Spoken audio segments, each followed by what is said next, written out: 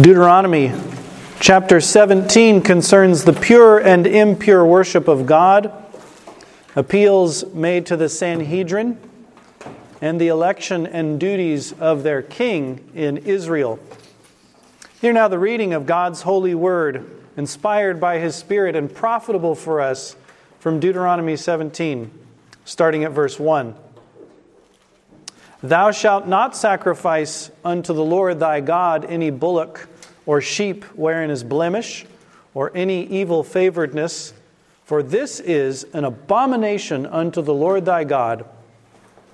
If there be found among you within any of thy gates, which the Lord thy God giveth thee, man or woman, that hath wrought wickedness in the sight of the Lord thy God in transgressing His covenant, and hath gone and served other gods, and worshipped them, either the sun or moon, or any of the host of heaven, which I have not commanded, and it be told thee, and thou hast heard of it, and inquired diligently, and behold, it be true, and the thing certain, that such abomination is wrought in Israel, then shalt thou bring forth that man or that woman, which have committed that wicked thing unto thy gates, even that man or that woman, and shalt stone them with stones till they die. At the mouth of 2 witnesses or 3 witnesses shall he that is worthy of death be put to death. But at the mouth of 1 witness he shall not be put to death. The hands of the witnesses shall be first upon him to put him to death, and afterward the hand of all the people. So thou shalt put the evil away from among you. If there arise a matter too hard for thee in judgment, between blood and blood, between plea and plea, and between stroke and stroke, being matters of controversy within thy gates, then shalt thou arise and get thee up into the place which the Lord thy God shall choose. And thou shalt come unto the priests, the Levites, and unto the judge that shall be in those days, and inquire, and they shall show thee the sentence of judgment. And thou shalt do according to the sentence which they of that place, which the Lord shall choose, shall show thee. And thou shalt observe to do according to all that they inform thee, according to the sentence of the law which they shall teach thee, and according to the judgment which they shall tell thee. Thou shalt do. Thou shalt not decline from the sentence which they shall show thee to the right hand nor to the left. And the man that will do presumptuously, and will not hearken unto the priest that standeth to minister there before the Lord thy God, or unto the judge, even that man shall die. And thou shalt put away the evil from Israel, and all the people shall hear and fear, and do no more presumptuously. When thou art come unto the land which the Lord thy God giveth thee, and shalt possess it, and shalt dwell therein, and shalt say, I will set a king over me, like as all the nations that are about me, thou shalt in any wise set him king over thee, whom the Lord thy God shall choose. One from among thy brethren shalt thou set king over thee. Thou mayest not set a stranger over thee, which is not thy brother. But he shall not multiply horses to himself, nor cause the people to return to Egypt, to the end that he should multiply horses. For as much as the Lord has said unto you, ye shall henceforth return no more that way. Neither shall he multiply wives to himself, that his heart turn not away. Neither shall he greatly multiply to himself silver and gold. And it shall be, when he sitteth upon the throne of his kingdom, that he shall write him a copy of this law in a book, out of that which is before the priests, the Levites. And it shall be with him, and he shall read therein all the days of his life, that he may learn to fear the Lord his God, to keep all the words of this law, and these statutes to do them, that his heart be not lifted up above his brethren, and that he turn not aside from the commandment to the right hand or to the left, to the end that he may prolong his days in his kingdom, he and his children in the midst of Israel. And thus far the reading of God's holy word. May the Lord bless us in the reading and hearing of it. Some comments on this most instructive passage. Verses 1 through 7 concern the pure and impure worship of God, the former being commanded and the latter being punished. Verse 1 tells us bullock or sheep wherein is blemish or any evil favoredness. Now these are animals God had commanded them to offer, but not of every kind among them. Not the ill-favored, not the sickly, not missing a leg, not looking wrong, but those without blemish, he says. Now this is very important because two things. One is the worshiper himself. When he says he will offer the blemished, what is he saying? God, you get the leftovers. I'll take all the best for myself, Lord, and if I have some left, I'll give it to you, which breeds in the worshiper a contempt for God. He will not give God the best. He will give him what costs him nothing. David said, after Araunah, the Jebusite, had offered him for free the place where he could offer a sacrifice when the ark came back or was there placed, David said, no. But I will surely buy it of thee at a price, neither will I offer burnt offerings unto the Lord my God of that which doth cost me nothing. David would not do that. He wanted to reverence God and give him the best. He's not going to give free stuff to God, in other words. It's going to cost him something. And that's what God is saying. That's the first reason. The second is a prophetic reason. What do all these sacrifices point forward to? To the spotless Lamb of God, without spot or blemish or any such thing. A perfect, holy sacrifice upon the cross. That's what these point to. So not only were they learning to reverence God in his worship, they were learning that there would be a sacrifice that God would accept that was holy and perfect. Let us then not seek for easy offerings to God, not give God the easy, the cheap, or the leftovers, and also let us rejoice in Jesus Christ, that perfect, spotless Lamb. God says these cheap offerings were an abomination unto him. Why is that? Didn't God, in his providence, form that animal with a blemish? Yes, he did. He rules over all things. When a sparrow falls to the ground, when a hair drops off of my head or your head to the ground, that's part of God's providence, isn't it? Jesus said so. Yes, it is. But God said, even though this is my providence to give you this animal that isn't as good as the rest, you must have the proper attitude toward me. You must have an attitude of reverence and respect and prioritize me above everything else. Then we have impure worship. God talks about within the gates that he giveth them. Now this word give means a gracious gift, a testament, an act of mercy, an inheritance granted to you. These gates where you're going to live are my grant of favor and grace to you. And now, he says, you're going to use the gates that I gave you for my purposes to crush those who would rebel against me, who would teach to cast off the true and living God. He calls it transgressing his covenant in verse 2. Now, transgression is where God sets up a boundary mark, and you say, I don't like that boundary mark. I'm going to leap over the hedge that you put here, Lord. No, I don't like your covenant. I'm going to step on the outside of it. I'm going to make a new way for myself. I did it my way, the man said. Not God's way, my way. That's transgressing God's covenant. God does not take this as a light thing. God's covenant of grace, his testament where he gave them all these good things, has boundary marks, doesn't it? It has hedges. This he calls his covenant, the 10 Commandments in particular. The mercy seat contained those 10 Commandments. Think about that. God showed his mercy to the people, and he said, I will sprinkle blood for the forgiveness of your sins, and inside of that is the 10 Commandments, his law, his rules. Let us keep God's commandments out of gratitude for the Lord's free gifts. His gift of grace moves us to obey, as we'll see from Ephesians 2. Notice verse 4. If there is an accusation made against a person, there must be a diligent inquiry. Did he actually do this? Did this man or this woman actually do the things they're being accused of? A diligent legal course to be pursued.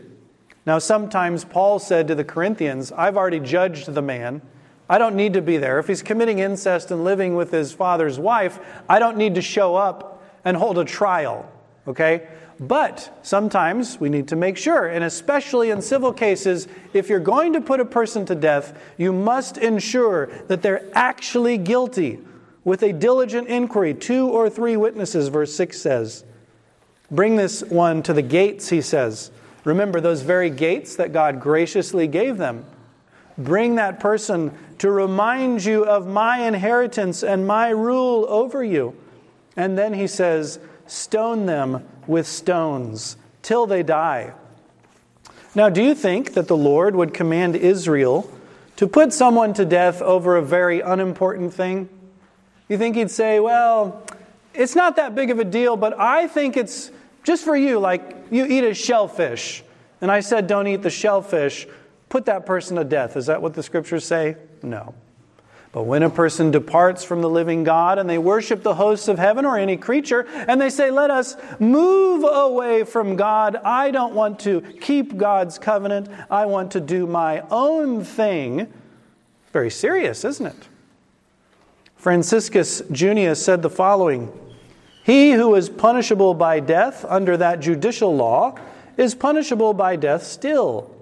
And he who is not punishable by death then is not to be punished by death now. God took it seriously then, he takes it seriously now. And what does Paul say?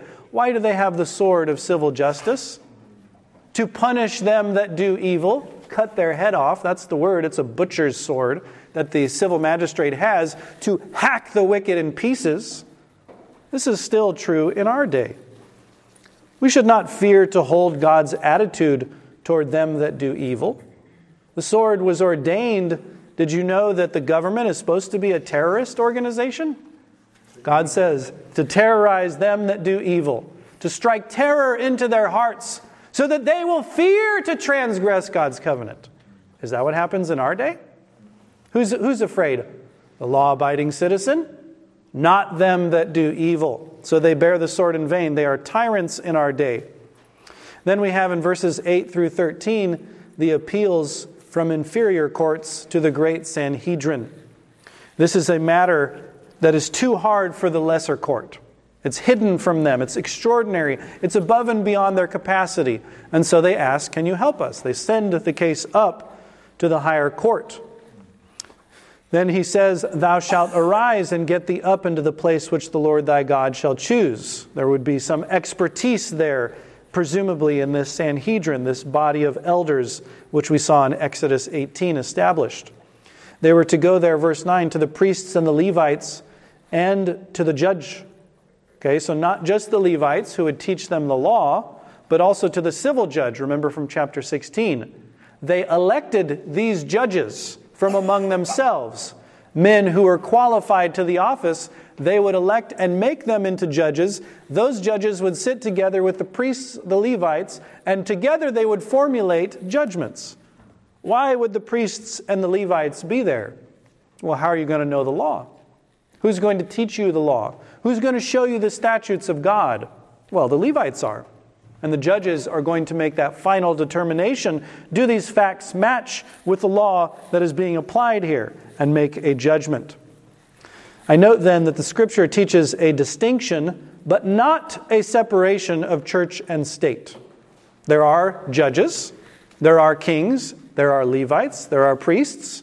They're not the same, but they work together, don't they? That's how God intends it. They cooperate together in bringing God's kingdom on the earth. They're cooperative jurisdictions. They have the same law. They have the same lawgiver, but they have different means to accomplish and different powers to accomplish the same ends. Both point toward the kingdom of God, one with the sword of civil justice to hack men in pieces for their evil, and one with the sword of the Spirit, which is the Word of God in the preaching and excommunication and discipline of the church. But both point toward the same end. Let us reject then the Anabaptist idea that the church and the state are separate, never to be reconciled, never to cooperate. The Anabaptists said that the state is a necessary evil, and that those who are believers should not cooperate or work within the state. No, they should stay separate from the state. Is that what the Bible says? No, of course not. That's ridiculous.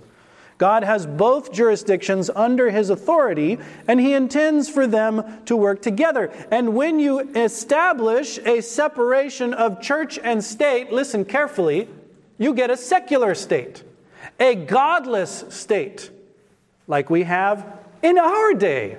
Because we have a separation of church and state, guess what? No God, no law. Don't talk to me, you Levites and priests. I don't want to hear from God. I want to hear the voice of my God, which is the people or the judges.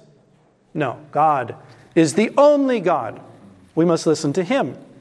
Let us then pray and work toward the end of this secular civil government, that it would be abolished in our land, that men would hate it. Let us inform our fellow citizens who think, oh, well, yeah, that's how it should be. Yeah. Separation of church and state. What can I do? They want to worship the devil. Who cares? Let them set up a mosque. Let them set up their little temples. No. God says no such thing. Notice that these Levites and judges, they shall show thee, he says, the sentence of judgment. Not they're going to make up their own. This word show means to reveal. It's hidden from the lower courts. They didn't understand it. And so now it's revealed. How do they reveal it? From the law of God, he says. They will show you what the Scriptures teach about your specific case. They'll show you what the Lord has determined.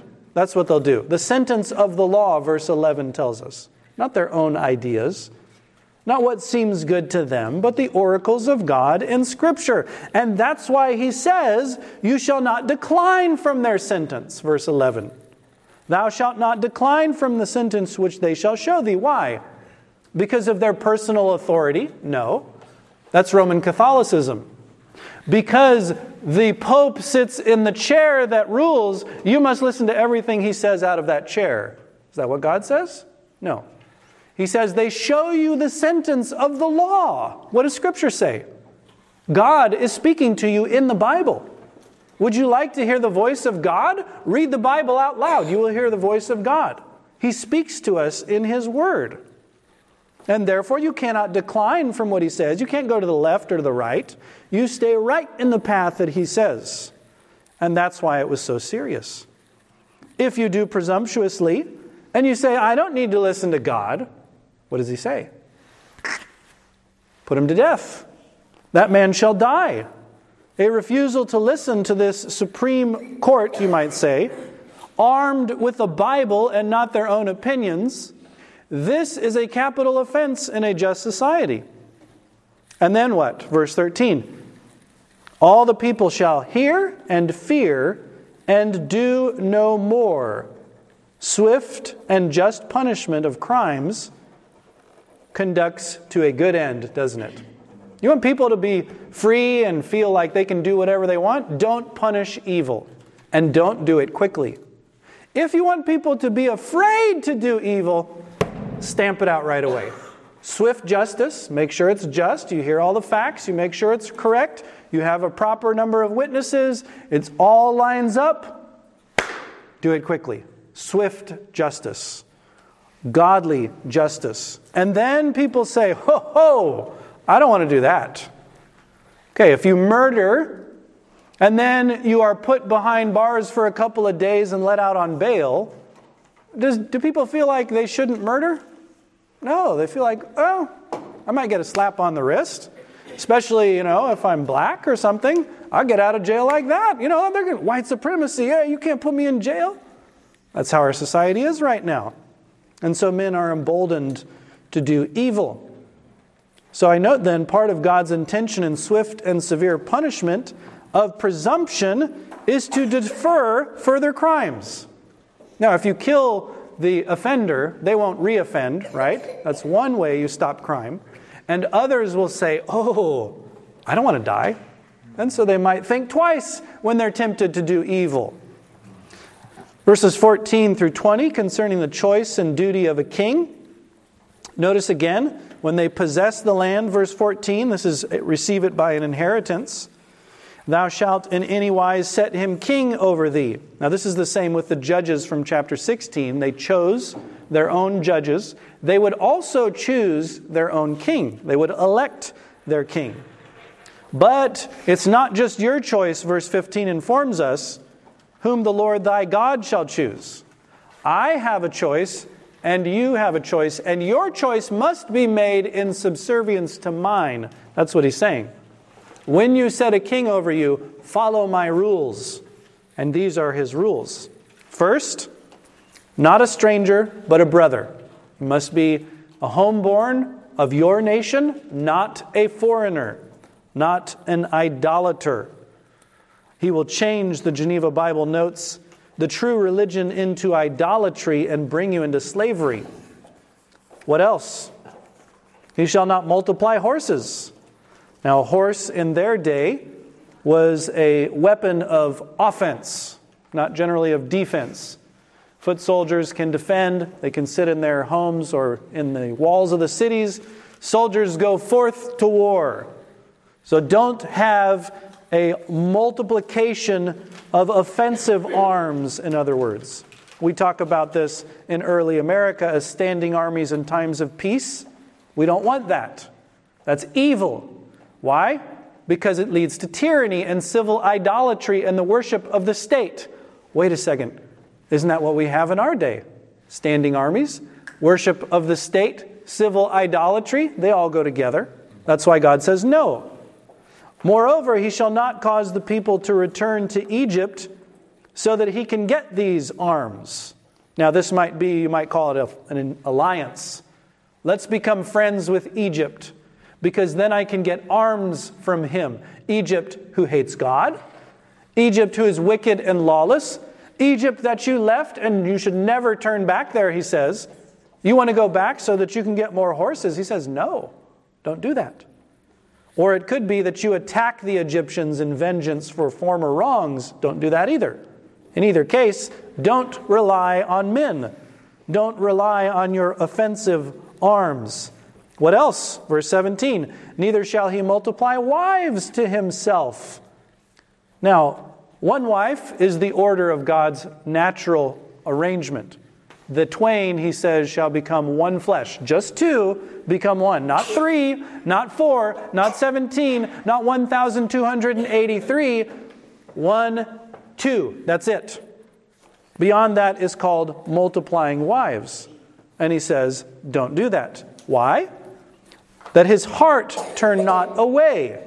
Now, this word apostasy means to turn and walk away. It's used of divorce in the Bible. When a person leaves the marital home, it's apostasy from the marriage. So, apostasy from God is where you turn your heart away and you walk away from him. That's what happens with polygamy. Now, let me ask you, what happened to Solomon? Did he go down to Egypt to get horses? Yes. Did he have many wives? Yes. Did he multiply gold and silver? Yes. And that's another thing God says. Verse 17, neither shall he greatly multiply to himself silver and gold. How do kings get silver and gold? Do you think they do honest toil out in the mines, drawing up the minerals of the earth? No. How do kings get silver and gold? Spoil, plunder, and taxation. That's how they get their money. So why is God saying that they shouldn't greatly multiply? Well, it's because they're going to be forced to be rich, to spoil, to plunder, and to tax. And that's exactly what Solomon did as well. Do you remember the people complained about the heavy burden that Solomon put on them? And do you remember what his son Rehoboam said? My little finger shall be as thick as his loins. I'm going to crush you with heavier taxes, is what Rehoboam said. What do kings do with their gold and silver? Well, they certainly must have good intentions, right? Oh, we'll do all these great things, won't we? We'll build all kinds of works for you. We'll employ your sons and your daughters. Oh, won't this be great? No, this is tyranny. And all these things that he's saying about a king is to say, do not elect a tyrant. Do not elect one who wants to have standing armies in times of peace, entangling alliances with heathen nations, many wives, and he's a sex pervert ruled by his lust. His heart turns away from God. He multiplies through plunder, spoil, and taxation. What's the remedy? Well, he says, verse 18, he shall write him a copy of this law. Have you ever read that in the Bible? Write him. Talks about people doing things for themselves, for their own benefit, or, like when they chose them a king, they chose with reference to themselves. He's to write this copy of God's law with respect to himself, for his own use, so that he may read it every single day, start by copying it, then read it every day, he says. And this is the law standing there before the priests, the Levites. They possess this book. They have it before their eyes. They regulate themselves in the temple according to this law. So you, king, he says, shall do likewise. Your king must be learned in the law of Almighty God, or else what? His heart will be lifted up above his brethren. He will be prideful. He will be tyrannical. He will be what we call peremptory. I'll do whatever I want. I don't care about what you say. Well, what's the remedy? The Bible. And the Bible learning, and the Bible being read by the magistrate, so that he may fear the Lord and keep all the words of this law and these statutes to do them, God says, verse 19. Now, do you remember we were talking about the separation of church and state, how that's unlawful? Do you see why that's unlawful? Is God not the God of nations? Is he only the God of the church? That's absurd, isn't it? Is he the God of the family? Yes. Is he the God of you individually? Yes. Is he the God of the church? Of course. Is he the God of the state? Yes, he is. And so the magistrate had to read the law of God, the scriptures, the word, and to know, what should I do? Let us expect that our magistrates will rule by God's laws, not by mere human authority, not merely for what they say is the public good, but rather what is truly for the public good, for the glory of God, and then for the good of their neighbor. Notice pride. His heart would be lifted up without the word of God. All of us are beset by pride. Even the humility of wicked people is prideful. Did you know that? All the monks of the foreign religions and of the papacy who are so humble are prideful. Why? Because humility means I submit to God. Did God tell you to do all your little works? Your voluntary humility that you engage in, as Paul calls it in Colossians 2. Does that please God? No. Did you make it up yourself? Yes. Is it humble to make up religion yourself? No. It's the worst kind of pride. So God says, read the word. Take it in. Seek to do it. That's the key to getting rid of pride. Let us then read the Word of God each day. Let us meditate upon it. Let us lay it up in our memories. Let us practice it in our lives. That is the key to humility and to mortifying that pride that stays with us. And then note verse 20. Do we like national security? Do we like the prolonging of a form of government? Do we like a peaceful transition of power from the Father to the Son in this case? Well, how's that going to happen? He has to be a godly king. Do you remember our taxerzies we looked at on Tuesday evening? Ezra 7:23. Whatsoever is commanded by the God of heaven, let it be diligently done for the house of the God of heaven. For why should there be wrath against the realm of the king and his sons? There's going to be wrath if we don't do what God says. Let us seek for national tranquility, prosperity by obeying God. That's why our nation is in upheaval. That's why we have no peace in our streets. That's why we have all the plagues and curses that God sends against us. Why? Because we will not listen to Him. We will do what we want. Would you like your little kingdom to prosper? Would you like to have your family in tranquility, prosperity, and peace? What must you do? What did the king have to do?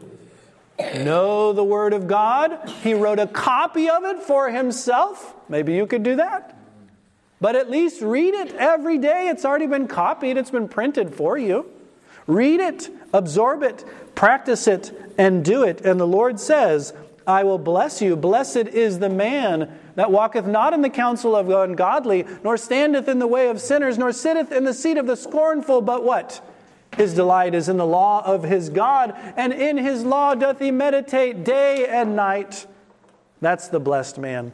And thus far the explanation of the book of Deuteronomy, chapter 17.